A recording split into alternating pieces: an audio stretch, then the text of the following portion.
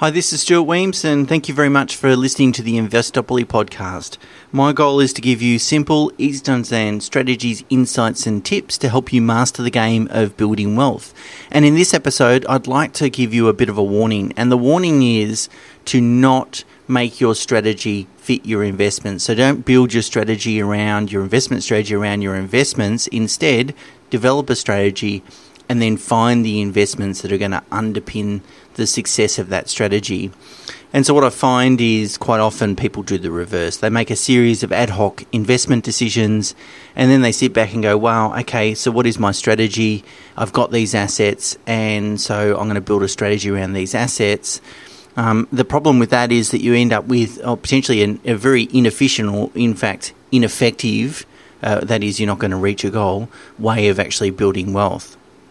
Moreover, particularly in the last couple of years, I've witnessed businesses that I think are compromising fundamentals in order to deal with or meet what either the market's offering, that's in particular in sort of property and shares and so forth, or to meet customer demand. And so I think you need to be really wary of that as well. So the first thing I want to sort of talk about is that sexy investments sell very well. So, the two primary emotions that we must avoid being influenced by with respect to making financial decisions is fear and greed. And to some extent, we all get influenced by these emotions. But we need to recognise when we're acting from fear or when we're acting from greed and then go back to fundamentals. And the best way to do that is really have a set of investment rules. So, if you're making share market investments, for example, and you've made a decision to invest in this particular index fund, and it's a long-term investment decision, then that is a rule. It's a long-term investment decision.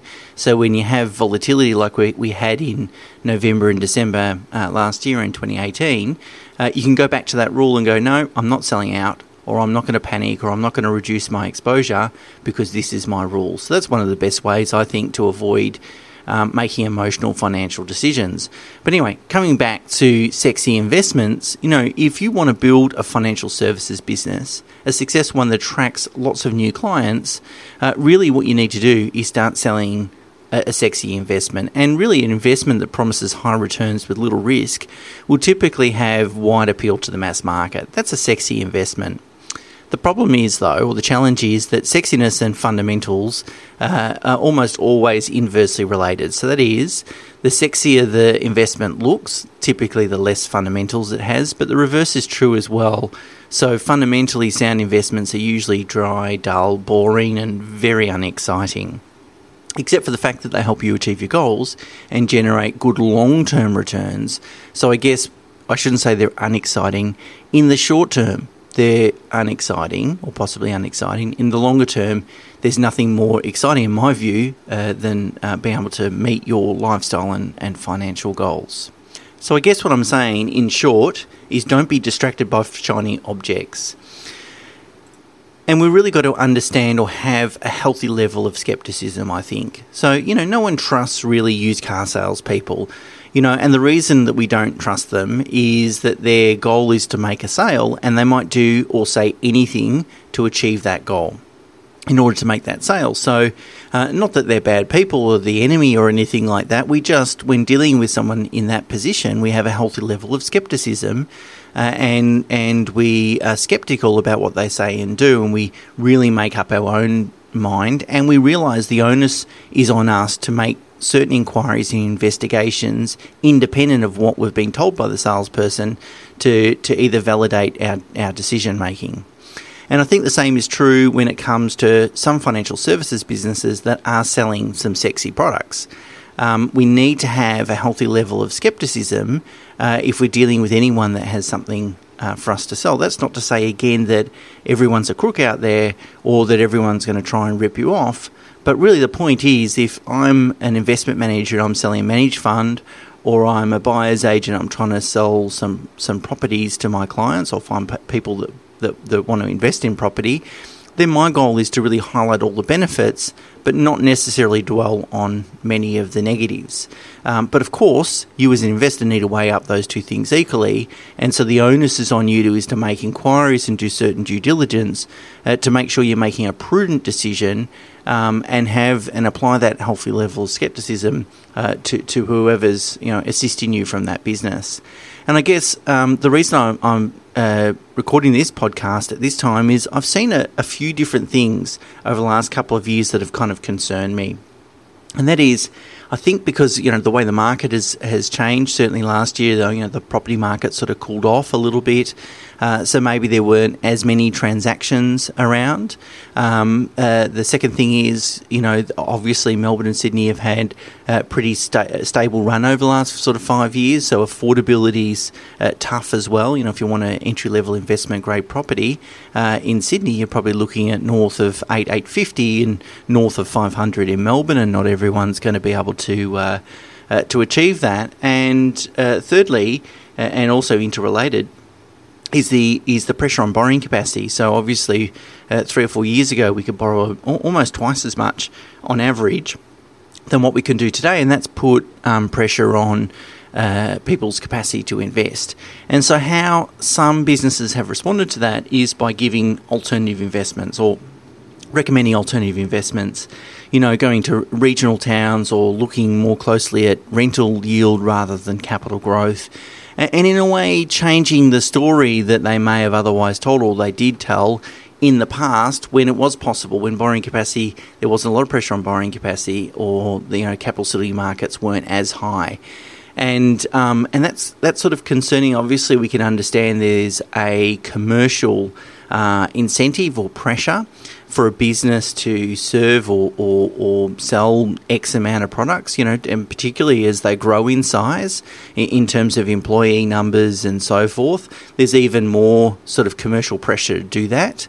But I think sticking to the businesses, even if they're selling something, but sticking to the businesses that only do what they believe in.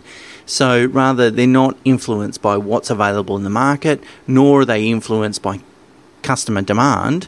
They know, the good quality buyers agents, for example, know that, okay, this is what an investment grade property looks like. This is what it's going to cost, and we need to find or talk to potential investors that are able to meet that budget. And if they're not, we're not going to compromise on what we do. And so just be aware that I've observed certainly businesses out there that have sort of changing their approach, if you like, or they have very sort of loose beliefs in what makes a good or bad investment.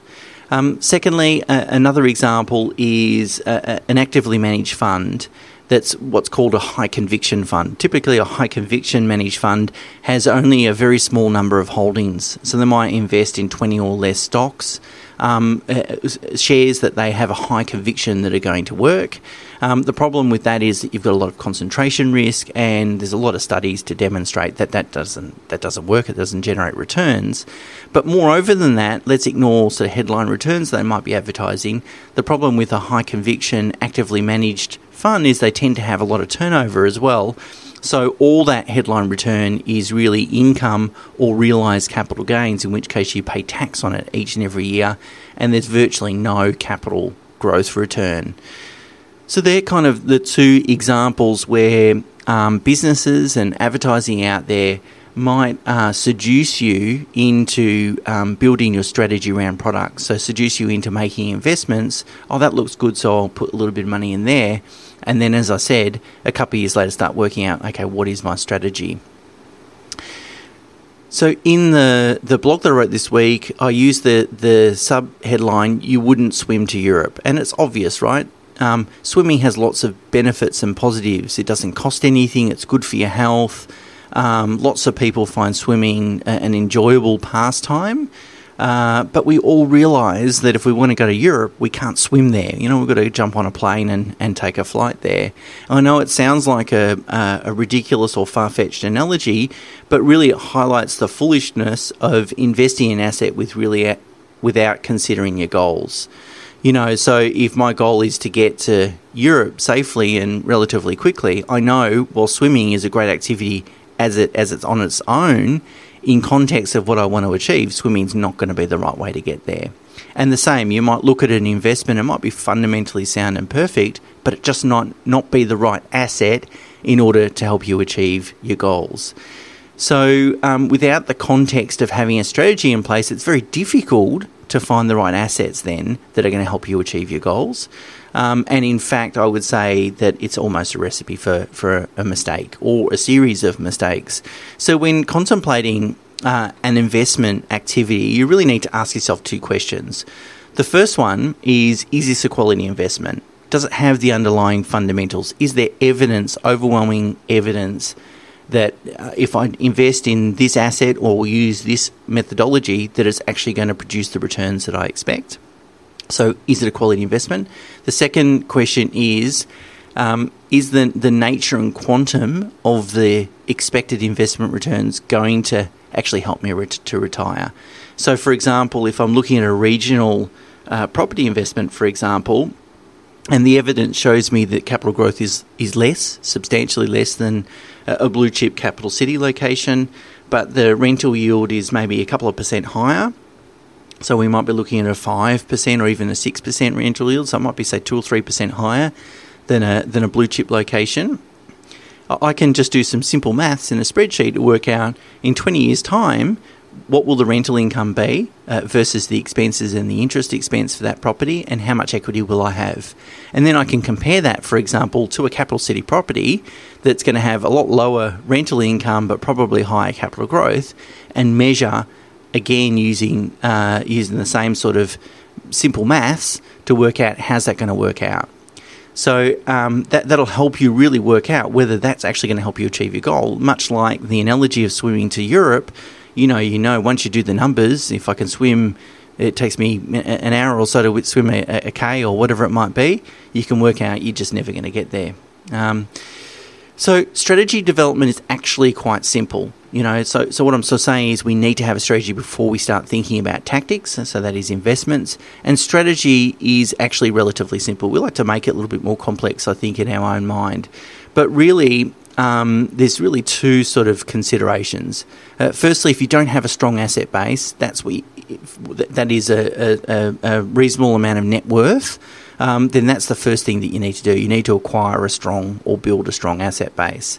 And you only need two things to do that. Firstly, you need to let the benefit of compounding capital growth do all the heavy lifting. So that is, you need to invest in assets that provide high and sustainable level of capital growth over the long run, not just capital growth for the next couple of years. You want to invest in assets that are going to provide perpetual capital growth. And secondly, borrowing safely to invest in those assets will certainly speed up the benefits of that compounding capital growth. So that's what you need to do if you don't have a strong asset base. That should be your strategy. If you already have a strong asset base and or you're close to retirement, then really what you need to be doing is balancing out income and capital growth. Still might want a little bit of capital growth, but you start to prioritise income over capital growth. And the second thing you need to do is really protect your capital. So, at that stage you don't want to lose money. Not losing money becomes far more important than the amount of money that you're actually going to make or your returns. So then once you know what your goals are, which camp you fall into, should you be focusing primarily on capital growth, or do you already have a good asset base and you should balance those considerations out? Depending on which camp you sit in, it'd be much easier then to identify the assets that actually help you achieve your goals and move you forward in terms of a investment strategy. Of course, it's possible that you still might need some independent advice, some help in really working out the mix of assets, but certainly using this approach will certainly help you avoid making any major mistakes. That's for sure. So really, in closing, having a strategy gives you a context for making a decision. Whether to swim to Europe gives you a context for making that decision, as opposed to should I just go for a swim? And the same is true, obviously, with financial planning. And your goal and your context could be as something as broad as I just want to retire by the age 60 on $100,000 of income, for example. But at least then you can ask yourself, if I do X, Y, or Z, which one of those is going to get me closer to that goal? And again, it gives you a context to compare assets and asset returns and so forth. So that's it for this week, and I do have one favour to ask you. That is, please share. If you enjoy these podcasts, or while listening to the podcast or reading the blog, you can think of someone else that might enjoy it. I certainly would really appreciate you sharing that, and maybe even suggesting they subscribe. It would be fantastic. Okay, until next week. Bye for now.